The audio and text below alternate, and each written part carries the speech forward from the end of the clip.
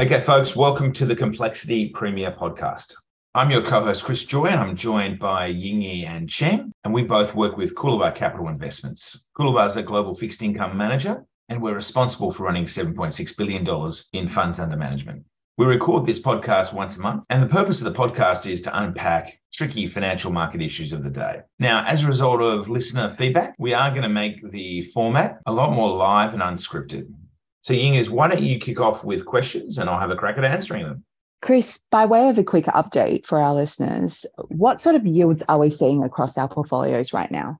Yeah, Yingyi, yields have generally remained pretty high, notwithstanding the very strong performance we've seen in portfolios since, in particular, October last year. In the cash-in-hand strategies targeting 1% or 1.5% over the RBA cash rate, we're currently running annual yields to maturity of about 5%. In our long-short credit fund, the annual yield to maturity is higher at around 8.4%. In our long-duration active composite bond strategy, the annual yield to maturity is around 6.5%. In the active Australian hybrid fund that we run for beta shares, which has the ASX ETF ticker HBRD, the cash running yield is about 6.5%, including franking credits. And in our new floating rate high yield fund, the cash running yield is about 8%. Please note that current yields are no guide to future returns, and you should read the product disclosure statements for all products to better understand their risks. So Chris, how did our portfolios perform over March and April? Yeah, Yingyi, pretty well. In March, we started off strongly, and then the turbulence created by Silicon Valley Bank and Credit Suisse created some choppy conditions mid-month, but we finished the month very strongly, and returns have been extremely robust over the April month to date. In the month of March, long-term government bond yields declined on the back of the risk-off tone, and this pushed up the value of fixed-rate bonds. Our only long-duration strategy, which has an average of about 5.5 years of fixed-rate bond exposure, called the Active Composite Bond Fund, returned a solid 2.8% in March, net of fees, and it's flat in the April month to date. Over March and the April month to date, our new Coolabah floating rate high yield fund has returned about 0.9% net of fees, and all of our cash in hand strategies were up over March and April, and this is through to the 19th of April, by about 0.4 to 0.5% net of fees. I also have our long short credit fund up about 1.1% net of fees over the period March and April inclusive. So while returns are pretty good, please note that past performance is no guide to future returns, and please read the product disclosure statements to better understand the risks. So Chris, we've been forecasting a US recession since January 2022. Can you talk our listeners through whether this is still our base case? Yeah, Yingyi, our US recession forecasting model has been predicting a recession for late 2023, early 24, since January 22. The model probabilities are very high, historically speaking. In fact, when we run it back to 1950, the model has never had a false positive vis-a-vis a recession when the probabilities have been this high. Of course, we've already had a technical recession in the US in 2022, if you accept the definition of 2 quarters of negative GDP growth. Now, we're recording this on the 23rd of April, and I believe the Federal Reserve for the first time adopted a central case of a recession last week, which accords with our outlook. To be clear, there are still others that think the US won't go into recession. They include Goldman Sachs, which is looking for a soft landing. We've also built recession forecasting models for Europe, and they are similarly anticipating recession in the European Union. And our chief macro strategist, Kieran Davies, who I think has been one of the most accurate macro forecasters in the world since 2021. And Kieran thinks it's likely that the global economy will also experience a recession. Of course, the wonder down under has some unique tailwinds, including very strong migration-fueled population growth, a relatively low and competitive Aussie dollar, elevated commodity prices, a massive government-funded national infrastructure investment program, and a very strong budget at the federal level, which looks like it'll record a deficit of only about $5 to $10 billion on our numbers this financial year. So it's not clear yet that Australia will experience a recession, but what we do know is that for central banks to get very elevated core inflation under control, which globally means reducing it from circa 5 to 8% down to the central bank's legislated 2% targets, they're going to have to engineer very sharp demand destruction and a very big increase in unemployment rates from around 3-point-something% in economies like Australia and the US towards 5% or higher in order to reduce pressure on wages growth and constrain the demand side drivers that are clearly powering consumer price inflation, and particularly services inflation. So unfortunately, Yingyi, the outlook for the world is not a good one. And we think this could be a protracted multi-year cycle that involves a lot of deleveraging and in particular, the destruction of businesses that were conditioned on the availability of the low rates for long paradigm or perpetually cheap money. We really are going to need to see a fundamental rewiring of the economy's architecture that is going to involve a lot of Darwinian creative destruction and the rise of business models that can survive and thrive in a world in which interest rates are going to remain structurally high. And Chris, I suppose a related theme would be corporate defaults. And as you know, Coolabah has been forecasting a big default cycle. Can you talk us through how that is playing out? Yeah, that's right, Yingers. In late 2021, we argued that there'd be a dramatic increase in short-term cash rates, a very big rise in long-term government bond yields, a 30% fall in the value of US equities, a 100 to 150 basis point increase in investment-grade credit spreads, the collapse of cryptocurrencies, a record fall in Aussie house prices, and a recession and the default cycle that you've mentioned. Of course, this was all to be driven by persistently problematic inflation. And sadly, Yingers, the default cycle is absolutely playing out right now. In this year to date, we've seen the largest number of corporate defaults globally since 2009, according to Standard & Poor's. We've even seen household names like Blackstone default on real estate bonds in Europe. We've heard of Brookfield defaulting on commercial property bonds in the US. Blackstone's had to freeze the biggest of its real estate funds in the US, gating redemptions, which means clients can't take their money out. In Australia, we've seen a big increase in business insolvencies from around 200 a month at the nadir of the pandemic to now 700 to 800 businesses failing every single month. In the US, corporate insolvencies are already at their highest level since 2010. And back here in Australia, we've seen a really big increase in the default rates on non-bank residential mortgage-backed securities issued by the likes of Pepper, Resimac and Latrobe. To be clear, these RMBS bonds are not themselves in default. We're talking about the missed repayments reported on the thousands of individual home loans that back them. So the global default cycle, Yingers, has well and truly arrived, and we think it's only going to get a lot worse. Now, we obviously don't think this is an issue at all for high-grade government bonds or very, very highly rated bank bonds and corporate bonds. But as you move down the capital structure and into weaker issuers, so here we're talking about sub-investment grade bonds, high-yield bonds, unrated bonds, and private credit and loans, we think we're going to see enormous stress, losses, and very, very deep illiquidity. And this is playing out right now. One example of which was the junk-rated hybrids issued by Credit Suisse, which were completely wiped out in March. And sadly, many individual Australian investors and even institutional Australian fund managers had bought these Credit Suisse hybrids in their search for yield, which was really a reach for risk. Speaking of Credit Suisse, can you talk us through its collapse, which was obviously top of mind for global markets? Yeah, Yingers, we've been negative on Credit Suisse since February 2021, when we formally advised our clients in writing that they should exit their Credit Suisse private bank exposures, and we did that repeatedly. Our credit researchers put a formal blanket ban on long exposures to Credit Suisse in 2021, and we were actually short selling their senior bonds in euros in 2022, expecting their spreads to get wider, which they did. But while we didn't like Credit Suisse's business model, and it had been a perennial basket case, accented by the Green Seal disaster, it was remediating and reforming itself, and there was nothing actually fundamentally wrong with it in March 2023. Credit Suisse was really an engineered, speculative hedge fund or short seller attack. With very modest amounts of money, they were able to push CS's credit default swap spreads a lot wider and its bond spreads wider, which were arguably manipulated, hot on the heels of the collapse of Silicon Valley Bank, as signals of pending doom. There was definitely a firm conviction on the street that hedge funds were manipulating media coverage. And there was some sensationalist reporting of some very old news about how the Saudi National Bank could not increase its shareholding beyond circa 9.9% for regulatory reasons, which on the day it was published triggered a staggering 30% collapse in Credit Suisse's share price. This contrived fear then precipitated a high-velocity digital deposit run to the point where the Swiss had no choice but to force through a sale to UBS. Crucially, Credit Suisse's deposits were government guaranteed, its senior bonds were guaranteed, and its tier 2 bonds were also fully protected. They did not wear any losses. However, the hybrids were completely wiped out, and equity lost 90% of its value from 12 months ago. The irony is the Swiss could have easily prevented all of this from happening by just making it clear that CS's deposits were in fact government guaranteed when the run started to build some momentum. You can't lose money on the deposits. There's not going to be a run.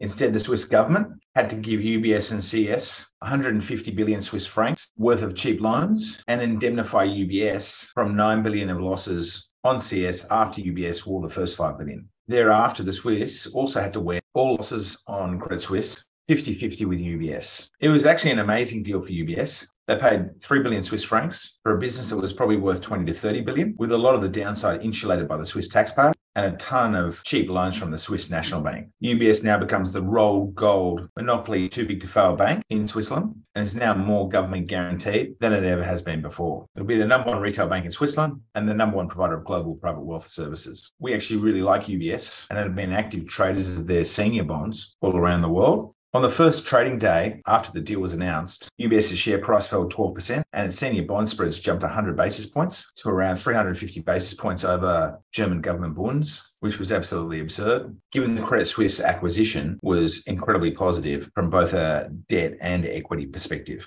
And so we went into the market wanting to buy UBS senior bonds on that day and the following days quite aggressively in US dollars and euros. And with 100 billion outstanding and spreads having moved more than 100 basis points on a single day, we thought there would have been many billions of dollars worth on the offer. Instead, it seemed like every bank in the world had got limit short UBS bonds. And in the first 24 hours of trying with 80 banks globally, I think we only picked up 13 million euros. Over several sessions, we were, however, able to accumulate, with tremendous difficulty, a circa 300 million euro exposure across multiple currencies and maturities. The interesting thing is that the Germans seem to have learnt the lessons offered by the Swiss's missteps. When hedge funds then very predictably turned their crosshairs to Deutsche Bank, which is something we'd advise our clients they would do, and Deutsche's shares and bonds started to get hammered, we actually reached out to Deutsche's Australian, UK and global CEOs, the ECB and other regulators, and publicly and privately advised them to dramatically increase the speed and ferocity of their own reaction functions. There's no point guaranteeing bank deposits after the hedge funds have already triggered a deposit run. We argued that the German state reinforced the point that all German bank deposits are government guaranteed and actually consider a ban on the short selling of European bank securities as occurred during the GFC. Note that in Europe, there is an ongoing ban on naked short selling of European government bonds. As it transpired, coincidentally or otherwise, the German Chancellor came out publicly several hours later and basically declared that Deutsche was their national champion and not to be messed with. At about the same time, European regulators announced that they would be investigating short selling in bank CDS and bond markets for signs of market manipulation. This, of course, scared the bejesus out of the short sellers, and Deutsche's stock and its bonds rallied their asses off.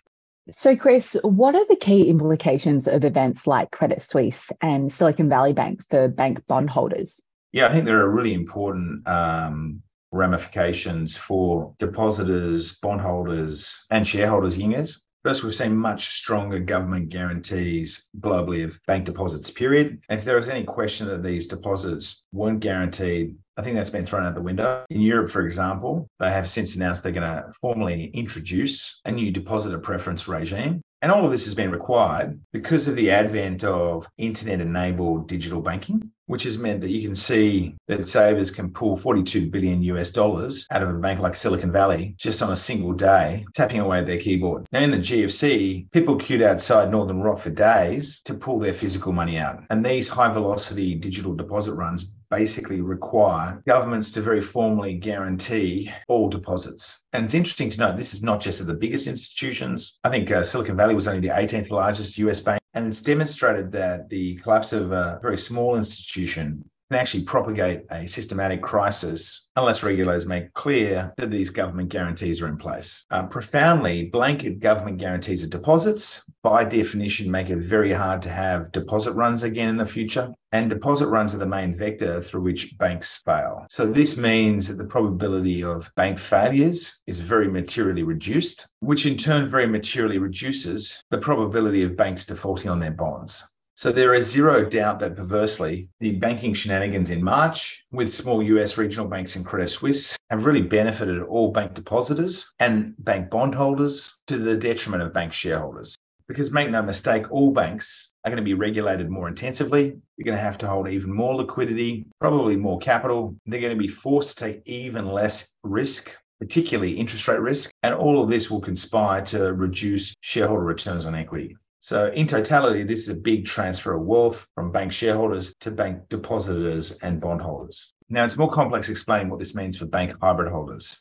Credit Suisse's hybrids were very unusual compared to Aussie bank hybrids. When a bank fails, they didn't convert into equity and dilute shareholders down, as occurs with Aussie bank hybrids. Instead, they got zeroed immediately, that is written off, imposing a 100% loss. Now, what was really weird was this actually happened before shareholders have been wiped out. It's a very rare case of the capital structure hierarchy being inverted. Normally, hybrid holders would always fare better than shareholders. And this can't happen in Australia, the US, or in Europe, where there are creditor no worse off protections, which basically enshrine the capital structure priorities or hierarchies. Under our Corporations Act and also APRA's regulations, they make it very clear that shareholders have to bear the first losses and all losses before higher-ranking securities wear losses. And since the Credit Suisse saga, global regulators have repeatedly come out and said they would not do the same thing and that they would force equity to be completely wiped out before hybrid securities bore any risk at all. It's not like Credit Suisse's shareholders did well. They still lost about 90% of their money,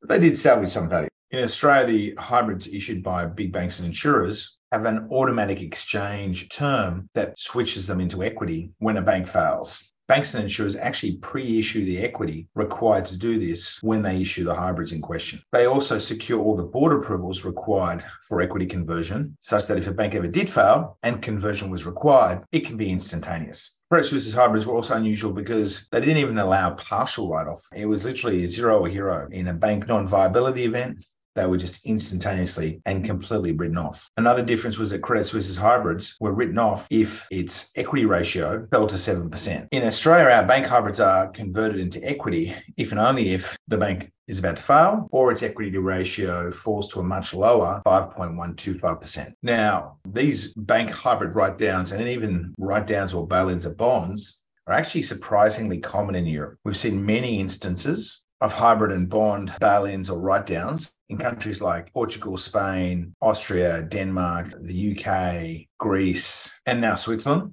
By way of contrast, Australia's banks, which are the highest rated banks in the world, they have the strongest capital ratios in the world, and they also hold by far the strongest liquidity buffers in the world in our analysis, have of course never had any bond or hybrid bail-ins. In fact, since the introduction of the Basel III global banking regulations, no Aussie bank hybrid has ever missed a coupon payment, suffered a write-down, been converted into equity, or even not been repaid, which is a testament really to the strength of APRA's regulation. And APRA, our banking regulator, is absolutely regarded as the toughest regulator on earth. So all of this played out in March pretty vividly, whereas European bank hybrids fell some 7 percentage points all the way to 15 percentage points on the back of Credit Suisse. Our hybrid market only ended the month down about 0.8%. And of course, we run the active Australian hybrid ETF for beta shares. I think this is the biggest fixed income ETF in Australia. And it might be the biggest active ETF as well. I'm not 100% sure about that. It's about 2 billion in size, and it very materially outperformed the hybrid market in Australia, so the broader market, only suffering about a 0.5% decline in value over the month of March, net of all fees. And in April, it's recovered that fully. So we're basically up by that margin in April month to date. Crucially, in HBRD, which is its ASX ticker, we massively de-risked the portfolio vis-a-vis the broader ASX hybrid market well before March 2023. So Coolabah, which is the active portfolio manager for HBRD, had cut its weight to Aussie bank hybrids from 99% to an all-time low of 74% by February this year, selling about $500 million of hybrids and buying much safer and more liquid senior bonds and tier 2 bonds. Not because we were worried about anything like Credit Suisse, but simply because tier 2 and senior seem much more attractive on an RV basis compared to Aussie bank hybrids. In fact, for a short period last year, we saw for the first time in Aussie or global banking history, a very unusual situation where hybrids were actually paying less credit spread than the safer, high-rated and more liquid tier 2 bonds issued by the same bank with the same maturity. More formally, 5-year major bank hybrid spreads fell from about 3.5% over the bank bill swap rate down to about 2.2% over the bank bill swap rate. At the same time, major bank tier 2 bond spread rose from about 1.25% over BBSW in 2021 all the way through to 2.8% above BBSW by the end of last year. And so it made sense to sell hybrids and buy tier 2. Now, thankfully, that situation is now reversed. Tier 2 spreads have fallen to about 2.3% over BBSW, and hybrid spreads are back at around 2.8% above BBSW. Now, BBSW is about 3.66%. So you're earning a running yield on hybrids of about 6.5% and about 6% on tier 2. So we're much more favorably disposed to hybrids than we were late last year and early this year. Actually, gross across all of our portfolios over the last 12 months, we actually sold about 2 billion of hybrids on the ASX, really, I think, underscoring as the exceptional liquidity that it actually is available in that market, even though I think many would sort of presume that hybrids are relatively illiquid. And Chris, can you comment on whether we have seen any flight to quality? Yeah, Ying, we definitely have. This has been a strong, I think, prevailing dynamic around the world. Basically, investors have been shifting capital away from US regional banks and European investment banks and into the strongest global banks. And accordingly, some of the biggest winners from this fracas have actually been the Aussie banks. They really have stuck out like bull's balls when it comes to their capital, liquidity, and business model safety, and the strength of our regulatory net. Go on, Ian.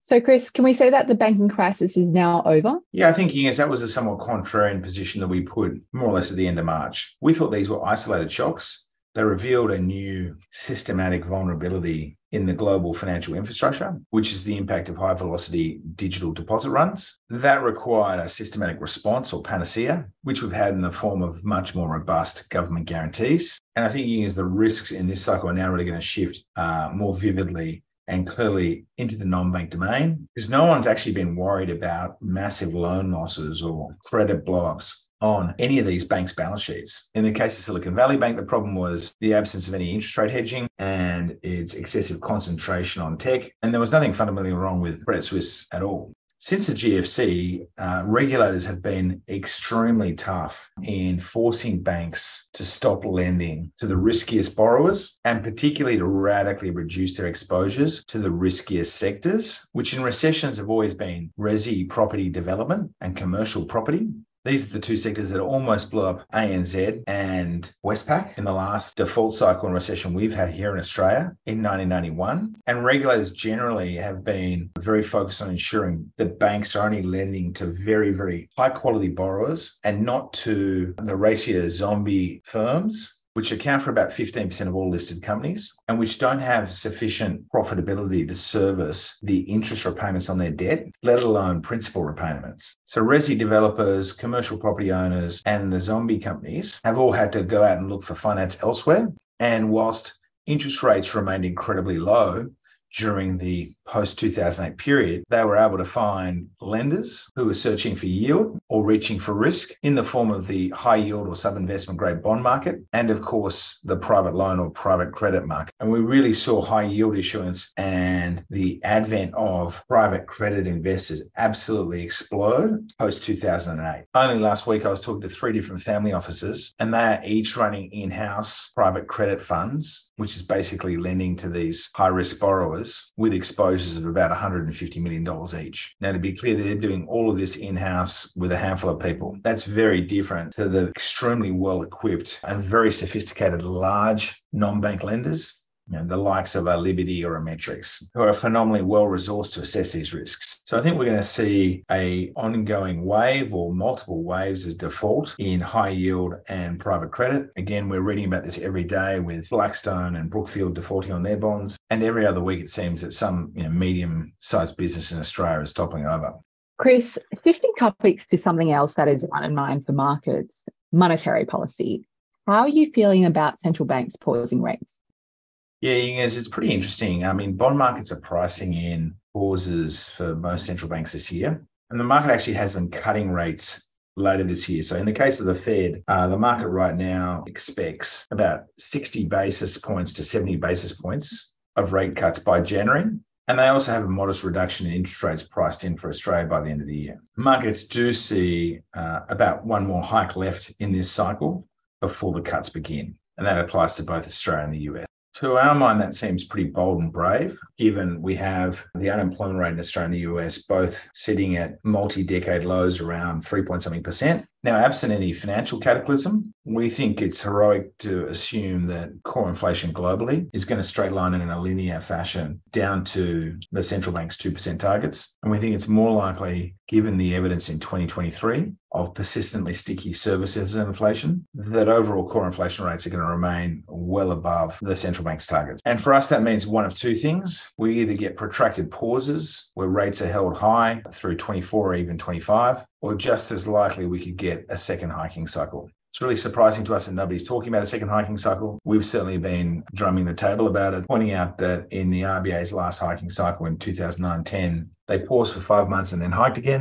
And in the hiking cycle before that, which was especially elongated, running from 2002 to 2008, the RBA paused no less than 4 times. And 3 of those pauses were for 12 months or more. following which they started hiking again. So I really hope we're wrong. It would be lovely to think that inflation would crash down to 2% quite quickly, but we have never seen any cycle historically where very high levels of core inflation have mean reverted back to 2% targets without a very big increase in the unemployment rate. And we've yet to see any material loosening of labour markets in major developed economies. In fact, a lot of the evidence in 2023 today has suggested that some drivers of core inflation have either re-accelerated or are stabilising at high rates. And bizarrely, in countries like Australia, we have this really odd situation where spendthrift state governments, particularly the anomalies like New South Wales and Victoria, are running budget deficits that will probably be as big, if not bigger, than the Commonwealth deficit in this financial year, and are running huge structural deficits at a time when they have 3% unemployment and should be producing substantial surpluses. So these state budgets are only fanning the inflationary flames. But we'll come back to that later. So I really think that clients and investors need to condition their minds for a period of rates being held high for a long time. They need to think about what that means for portfolio construction and asset allocation. Our view is a lot of asset classes have yet to adjust. You've seen almost no adjustment in unlisted commercial property, only a very partial adjustment in venture capital and private equity, partial adjustment in residential property. We haven't seen much movement at all in high yield bond spreads or private credit spreads, which is really surprising. Yeah, and just on that note, in all the past default cycles in the US, 2002, 2008, 11, 12, 15, 16, 2018, 2020, single B-rated US high-yield bonds will be paying you spreads or interest rate margins that are about 6 percentage points above what you earn on much safer triple B-rated investment-grade bonds. And right now, that spread is only about 3 percentage points, so half what is normal during a default cycle. It's actually below the average through the cycle spread that you earn on high yield over investment grade, which is about 3.5%. And I think that's being driven by illiquidity. There's really nothing trading in high yield. Primary or new issuance volumes in high yield are a fraction of their normal levels, and the market just feels dead. But it's not being marked to market properly, and investors not getting paid the spreads on high yield that they really need in a default cycle. And we would really encourage people to think carefully for reaching for risk and searching for yield, because they now have the benefit of the rise of risk-free yield. You can get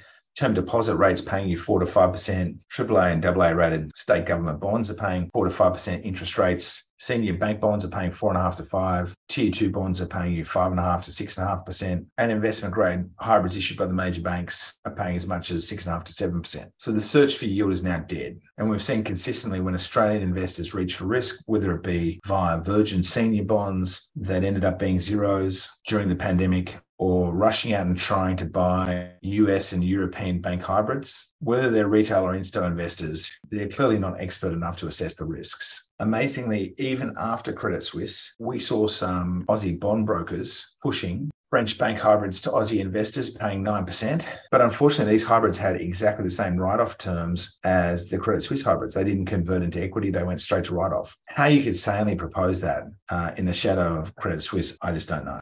If and when we ever do venture down a capital structure, we make sure we're only investing with the safest banks on the planet that really have no risk of default or bail-in. And the problem we have with these foreign hybrids is that it's almost impossible to get comfortable with the local regulatory risks. The decisions that the UK, Swiss, French, Germans, Portuguese, Italian, Spanish, and Greek authorities make are all completely different. They have their own idiosyncratic approaches to write-downs, bail-in, and so on. And that's a huge level of complexity above and beyond the challenge of becoming absolutely expert on the default risks associated with all of these weaker European commercial and investment banks. Our portfolios tend to be actually quite concentrated on the strongest issuers globally. We tend to only have up to 150 positions at any given time, and managing, monitoring, and surveilling that takes all of our time, and that requires the effort of 35 full-time executives, including 8 traders and PMs and 13 analysts,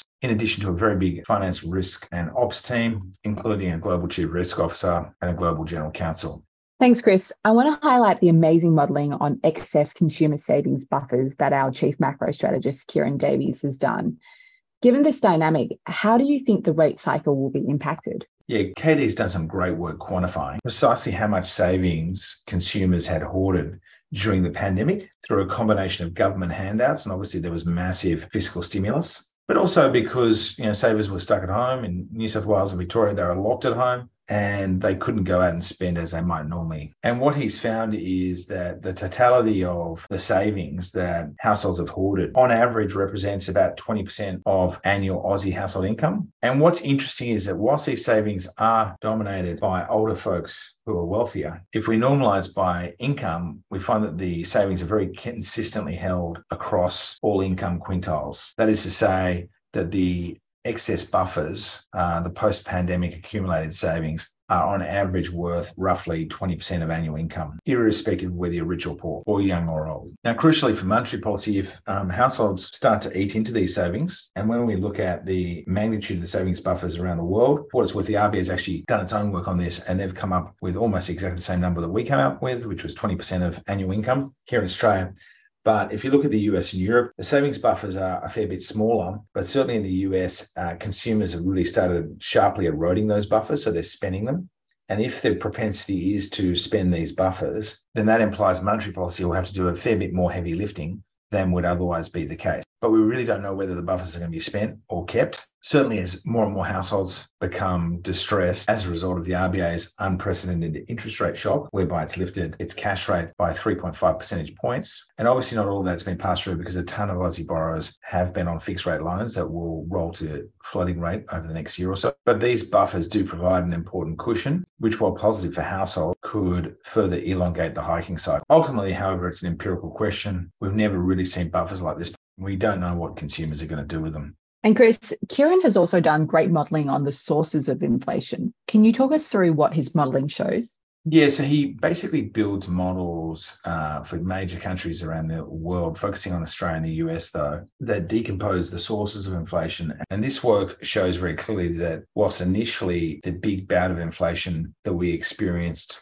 during the onset of the pandemic was driven by supply chain blockages and supply side rigidities, the policy responses to the pandemic, namely extreme, arguably unprecedented fiscal and monetary policy stimulus, have in turn precipitated tremendous demand side inflation. And this is very clear in Australia and the US. It means that once the supply side settles down, which it has basically done, and that supply side shock passes like a pig through a python, and the headline rates of inflation start to normalize, we're still left grappling with excess demand from the extreme fiscal and monetary stimulus that needs to be destroyed by tighter monetary and fiscal policy. And until that excess demand is destroyed, we're going to have elevated core inflation. So this is why the mission for the central banks is really all about demand destruction, higher unemployment rates, job losses, businesses failing, pushing those unemployment rates up above the so-called full employment or non-accelerating inflation rate of unemployment, the circa 5% levels that most people assess would be consistent with weaker wage growth and more sustainable inflation.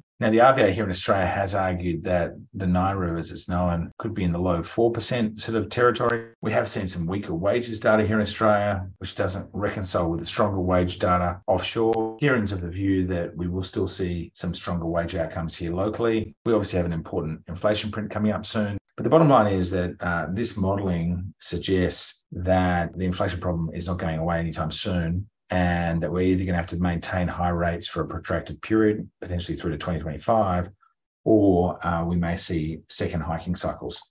Turning to another topic, Chris, sovereign debt. Now, it looks like the New South Wales government wants to aggressively pay back debt. Can you talk us through that? Yeah, back in June 2021, Coolabah singularly sort of unveiled this, we would argue, highly devious plan by the New South Wales government at the time to issue between $20 billion and $40 billion of extra debt to insanely put that money into what was called a debt retirement fund, to then invest that money in global equities on the basis of advice that Dominic Perrottet, who was Treasurer at the time, had received from New South Wales Treasury and New South Wales' investment arm T Corp, that basically punting 20 to 40 billion on global equities was a good idea in June 21, because it was likely that interest rates would remain low for long and that inexorably equities would continue to appreciate. Now, obviously, since that time, we've seen a record and shattering increase in interest rates, and the cost of borrowing for state governments has rocketed through the roof. And at the same time, equities have been absolutely hammered. Now, you have to go back in time a little bit further to really understand this complex situation. Perrottet, when he was appointed Treasurer in 2018, had this great idea to his credit, which was to create this debt retirement fund. It actually sits inside something called the New South Wales Generations Fund, or the NGF. And the debt retirement fund is really the only thing that the NGF Master Fund owns. In 2018, New South Wales was running budget surpluses. Taxpayer debt was fairly modest at $58 billion. And Perrottet started putting surpluses into the debt retirement fund, and he would put asset sales like WestConnex, so sales of key infrastructure, into it as well. And the only legislative purpose of the debt retirement fund was to obviously reduce, not increase, New South Wales taxpayer debt. It also had a legislated goal of helping protect New South Wales' AAA credit rating, which Perrottet lost from S&P in December 2020, and reducing the cost of New South Wales borrowing. Now, in 2020, New South Wales paid just under 1% per annum when borrowing its money by issuing a standard 10-year bond. And today, that interest rate has jumped to about 4.3 to 4.4%. At the same time, since 2018, New South Wales debt has exploded from $58 billion to what is forecast this financial year will be about $160 billion. So you've had a $100 billion increase in New South Wales debt just in the space of circa 5 years. So naturally, as investors in the state government bond market, when we discovered this, we told the banks and rating agencies, and I went to Perrottet and I said, hey, you've created this debt retirement fund. It now has $26 billion in it. You've really got to start using it to repay debt. And I enlisted in this campaign the shadow treasurer in New South Wales, Daniel Mookhey, who's a brilliant man, who's obviously now the new New South Wales treasurer because Labor won the election. And Mookhey is absolutely the hardest working and smartest politician I've ever dealt with. And I've come across a few in my time. He was absolutely incredible and forensic in just pouring through the detail of this problem. In a sense, what New South Wales was proposing was to leverage up its balance sheet with 20 to 40 billion of extra debt in 2021 to punt equities. And I think the angle was really coming from T Corp because they were trying to create a global funds management business. And they're actually paid management fees by New South Wales when New South Wales issues debt via T Corp, interestingly, and then gives T Corp's investment arm that money to punt on global markets. And when we looked into the average compensation at T Corp, I think they had 180 staff that were earning on average, amazingly, $328,000 per person, much more than the salaries paid at the other state debt issuance agency. Anyhow, Perrottet basically said he understood the problem and he agreed it was a problem and that he would try and address it. Because another problem here was that at the same time that New South Wales was running record budget deficits post the pandemic, somebody had convinced Perrottet to divert all state revenue royalties, which were worth billions a year, to the debt retirement fund so that T Corp could use that money in global markets and be paid, for the pleasure of doing so. So really, this was about debt funding the debt retirement fund, which is really weird given the debt retirement fund was meant to reduce debt. And we wanted to put a stop to it. So after about 3 months of sort of engaging with Perrottet, we weren't really getting any response that was substantive. And so we went public and Mookhey went public, and Daniel Mookhey, the new New South Wales treasurer, ran a really aggressive campaign. We wrote a few articles. And Perrottet, to his great credit, relented, and he did a few really important things. Firstly, he stopped diverting the billions in royalties to the debt retirement fund, which would have to be debt funded because that's revenue the budget would otherwise not receive. And the budget was running massive deficits. So that was the first point. The second point was he basically ditched the plan of issuing shitloads of extra debt to allocate to this debt retirement fund. Thirdly, he actually drew down, as we had argued he should, $11 billion from the debt retirement fund to pay back preemptively New South Wales debt, which is one of the first times any government's really ever done that before. That still left $15 billion in the DRF. And Mookhey had done a Freedom of Information search and discovered that some of this money was being used to lend capital to Russia, Saudi Arabia, China, the United Arab Emirates, Panama, the Cayman Islands, other dodgy destinations. We wrote about this. Of course, nothing was done. And then when Russia invaded the Ukraine, New South Wales quickly spun 180 degrees and got rid of those loans. So the good news is that Labor won the election. Mookhey's come to power and he's announced in numerous interviews that he's looking at using the $15 billion in the NGF to reduce New South Wales' debt. As I mentioned, it's going to be $160 billion this year, and it's actually forecast to hit an amazing $226 billion by 2026. At that time, if you refinance all New South Wales government debt at those prevailing interest rates, which you have to do over time anyway, the interest bill for New South Wales will have increased to almost $10 billion a year. It's quite amazing, even we only had $58 billion of debt back in 2018. Mookhey has also talked about looking at a range of other special investment vehicles that T Corp has engineered with taxpayer money. And I think there's $40 billion in total. including the 15 billion from the NGF's DRF.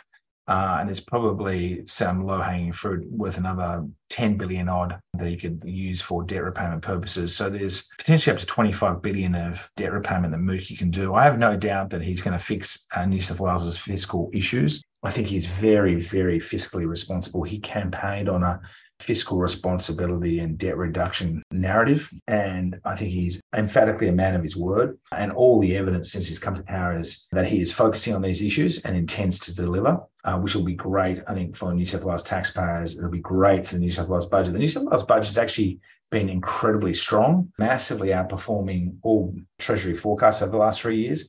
But the problem is that, the Teal Keane, the preceding treasurer, was just spending like a drunken sailor, and not only spending all the revenue upside gains that the budget kept on delivering, but spending more than that. So the budget position was just getting worse and worse and worse. But I think Mookie's going to fix that. And I think that's a really important role model actually for Victoria. And so, Chris, what about Victoria? Yeah, Yingers. So Victoria is a bit of a basket case. If you look at the Aussie states and the feds, the federal budget's in pretty rude health. It could even ultimately be in surplus in the next 12 months. We estimate the deficit, which was meant to be 37 billion in FY23, could be as small as 5 to 10 billion. Queensland's running a surplus. Western Australia's running a surplus. New South Wales has actually got an intrinsically strong budget, but just a huge amount of discretionary spend left by the Teal, Keane and Perrottet. But I'm pretty confident that Mookie will fix those problems. But Victoria is just completely out of control. In 2018, Victoria had 46 billion of debt. By the end of this financial year, they're forecasting that will have increased amazingly by almost 120 billion to $165 billion of total Victorian debt by 2023. And remember, they're only paying 1% or a little bit less than 1% interest on their 10-year debts in 2020. That interest rate is now 4.3%. And it looks really bad for Dan Andrews' management of the economy. Since he came to power in 2014, Victorian government debt has increased by an amazing 194%. And that's substantially more than any other big state. In New South Wales, debt's only increased by 116%. In Queensland, it's just a 60% increase. And in Western Australia, the increase has been 45%. It's even more astonishing when you think about it in dollar terms. Victoria's actually been borrowing more than New South Wales in FY23, despite the fact that New South Wales has a 35% larger economy and a 23% larger population. And then when you look at Victoria's deficits as a share of state GDP, or what we call gross state product, or GSP, it's the same story. Victoria's government is spending much more as a share of state output and basically running these huge discretionary or structural deficits, despite the fact that unemployment is at its lowest level in around half a century. Victoria's budget should be in surplus, but they continue to rack up this massive debt burden, and they're putting the state in a particularly parlous position in the event that there is actually a recession, God help us. Another example of the mismanagement is last year they sold a big chunk of Vic roads for 7.9 billion, and the Premier Dan Andrews and the Treasurer Tim Pallas told Victorians that they were doing this to repay the COVID debts that they'd racked up. But not a single dollar of that debt has been repaid. And in fact, that money at this point is planned to be punted on global markets. Now, I think Mookie liquidating the New South Wales Debt Retirement Fund to reduce debt will put enormous pressure on Victoria not to lie to their voters and to do the same thing. And I do think in their defence, the state governments were duped somewhat by the RBA, who in 2020 and 2021 actually went out and had meetings with all the state governments and actively encouraged them to borrow large sums and spend vast amounts on infrastructure, because the RBA felt incorrectly that the economy would need that economic support. But obviously, with the biggest inflation crisis in 40 years, this is the worst possible time to be building infrastructure. So, Chris, shifting gears to what is usually everyone's favourite topic, housing. It looks like that Aussie house prices have stabilised since February. Why do you think this is the case? Yeah, Yingers, we've seen house prices, after falling by their second largest margin on record, which at that time was in line with our forecasts, stabilise in February. And that's broadly continued since that time. So national capital city prices fell peak to trough about 10%. Sydney prices were off about 14%. These were the two biggest falls in 40 years, or I should say the second biggest falls in 40 years. And they were tracking in line with our expectation for a total drawdown of 15 to 25% as a result of this RBA hiking cycle. Now, we do see very strong seasonal house price gains typically in February, March, April and May. So the market should have performed better, and it has performed better. At the same time, we've also seen the record migration that we forecast would materialise back in July 2021 as borders opened up. And it is possible that this has provided a bit of an extra bid for housing. There have also been some reports of Chinese and Vietnamese money flowing back into the country. The reality is, however, that as the RBA has noted, borrowing capacity as a result of these rate hikes has shrunk by 30%. And we expect that to be reflected in price adjustments of about 15 to 25%.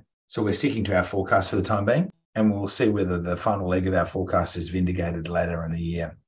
It's self-evident and obvious to most experts that the monetary policy transmission mechanism is a slowly moving beast. The RBA estimates it normally takes 1 to 2 years to flow through the economy. But this time around, we have the unusual situation where in the past, most Aussie home loans are variable rate.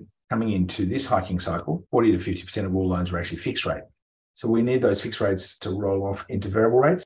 And that dramatic increase in the interest servicing burden, which will jump from 2% to about 5%, to flow through to the price discovery process in housing. What we do know is, according to the RBA, 15% of all Aussie borrowers now have negative cash flows. What that means is that their incomes aren't sufficient to cover their mortgage repayments and their essential living expenses, which does not augur well for housing demand. At the same time, we're also told by the RBA that 16% of Aussie borrowers are actually in a position where they can't refinance their home loans to cheaper rates simply because they couldn't meet the interest serviceability tests of a new loan. So they're locked in. Eventually, this should flow through to a supply side response in the form of a larger number of listings that could put further downward pressure on prices.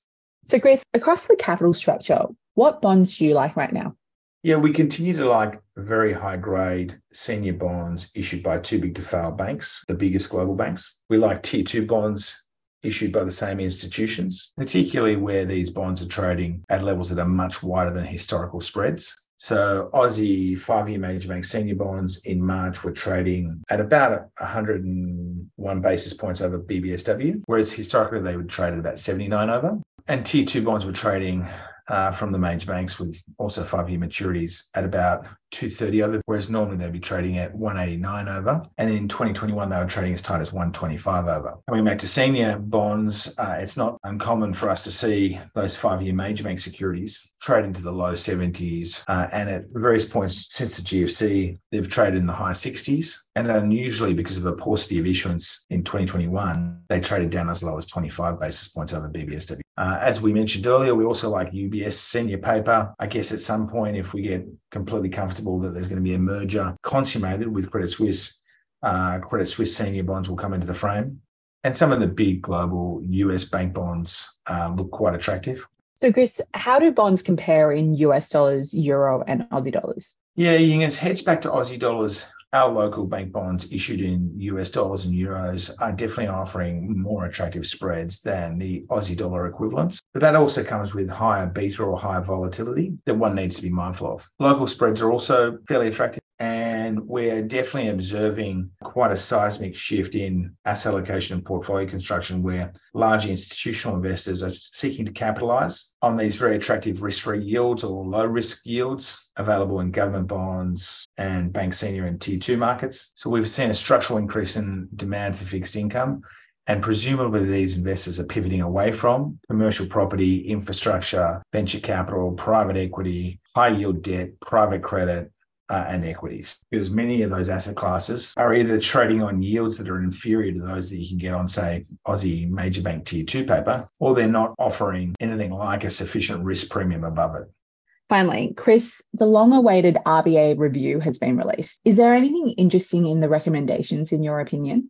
Yeah, I think the review was very, very good. I agreed with all 51 recommendations. They were eminently sensible. I worked at the RBA for a period of time, and there are various folks at Coolabah who have worked at the RBA or Treasury and had a lot of exposure to the RBA. And let's be clear, there are over 1,000 really smart, relatively hardworking people that sit inside Martin Place. They're absolutely trying to serve the country as best they can.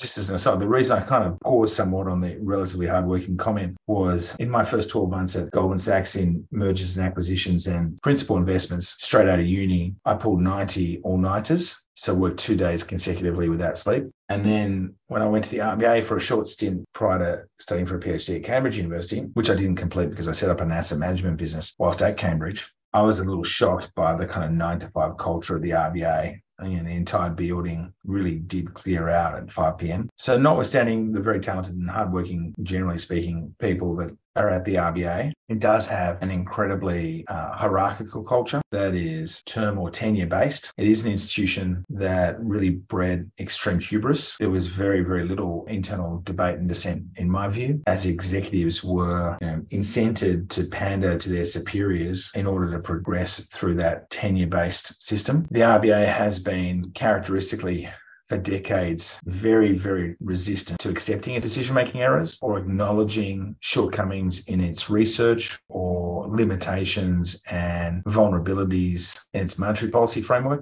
And I think this is partly a function of the fact that the RBA was also massively resistant to external hires. So it was really focused on promoting its own gene pool. And this coincided with a period during the 1990s and 2000s prior to the GFC where central bankers were really lionized as these all-seeing and all-knowing sort of Nostradamus types. You can only think back to the way that Alan Greenspan was deified during the 1990s and early 2000s. And this, I think, was because it accompanied a period of incredibly strong economic growth and low inflation, facilitated by the savage early 1990s recession. And it was a classic case of conflating skill and luck. The central bankers were imputed a lot of credit for delivering low inflation, high productivity, prosperity and growth over the 1990s and 2000s, only to make lots of big graphic mistakes ever since the dawn of the 2008 crisis. In Australia, I think the hubris was more extreme because the wonder down under, just because of its antipodal position and its huge endowments of commodities and massive trading relationship with China, basically dodged any recession at all during the GFC. And our first recession was actually during the pandemic since, all the way back to 1991. I remember the RBA was very proud of the fact that it didn't use quantitative easing during the GFC. It didn't need to draw on bond buying program. There was a huge myth of Australian banking exceptionalism that grew out of the GFC. All the major bankers thought they were geniuses because they didn't blow up. But the truth is they're only 3 to 6 years behind their US and UK peers in terms of embracing subprime lending. Little old Adelaide Bank used to model itself on the failed UK bank Northern Rock in terms of its focus on subprime lending and securitization. And it's been well understood for decades that the RBA's board has basically been a rubber stamp on whatever the executive recommends. And you've got this conflict where the board is controlled by the governor. And most of the board members are not economic experts. I think under Phil Lowe, he's done a terrific job opening up the RBA. He's the most transparent governor we've ever had. He's massively improved their communications, extending what Glenn Stevens did. The organisation is much more open and transparent than it was under Ian Macfarlane. I think Phil's also opened up board debates and fostered dissenting views, although you do question how serious and legitimate that debate actually is and whether it's just window dressing.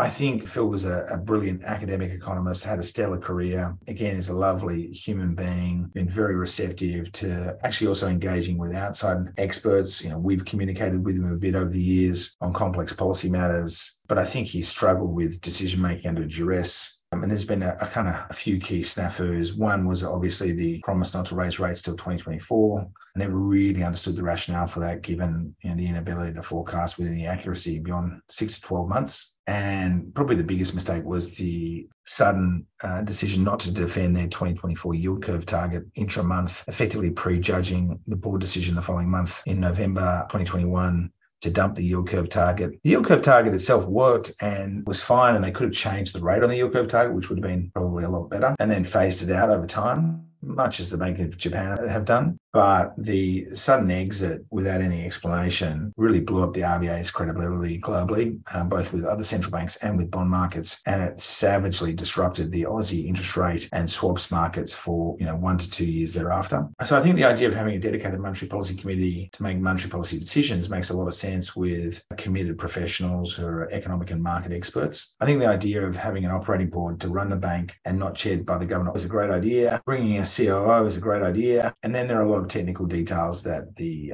review has recommended, which I agree with. So I think the review is a very positive initiative. It'll make the bank a lot stronger and more durable, and will definitely, I think, help improve the efficacy of the decision-making process. I think there's a bit of a debate about, was the board actively engaged in discussions and analysis, or was it a rubber stamp? I think that changed over time. I think under McFarlane, it was rubber stamp. Under Glenn Stevens, it was rubber stamp up until perhaps the very latter part of his tenure. But I do think that I feel board meetings have been much more, vigorous and actively debated. But there is still this kind of question of the balance of power in those board meetings, with the executive controlling all the analysis, research, and recommendations. And there's no doubt, I think, a monetary policy committee at the margin would generate superior decisions.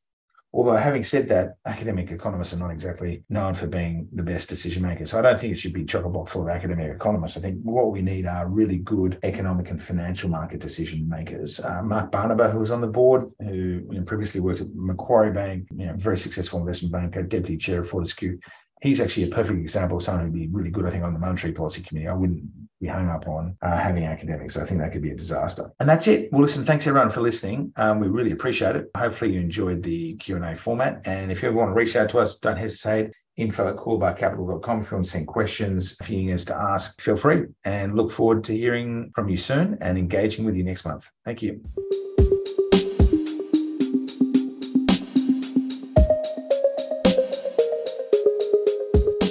Podcast does not provide financial advice. It is not an invitation to invest in any financial product, and the information in it should not be relied on for any decisions. All views expressed represent the personal opinions of the speaker and do not represent the view of any other party. If this recording contains reference to any financial products, that reference does not constitute advice or a recommendation and should not be relied upon. Listeners in Australia are encouraged to visit the moneysmart.gov.au website to obtain information regarding financial advice and investments.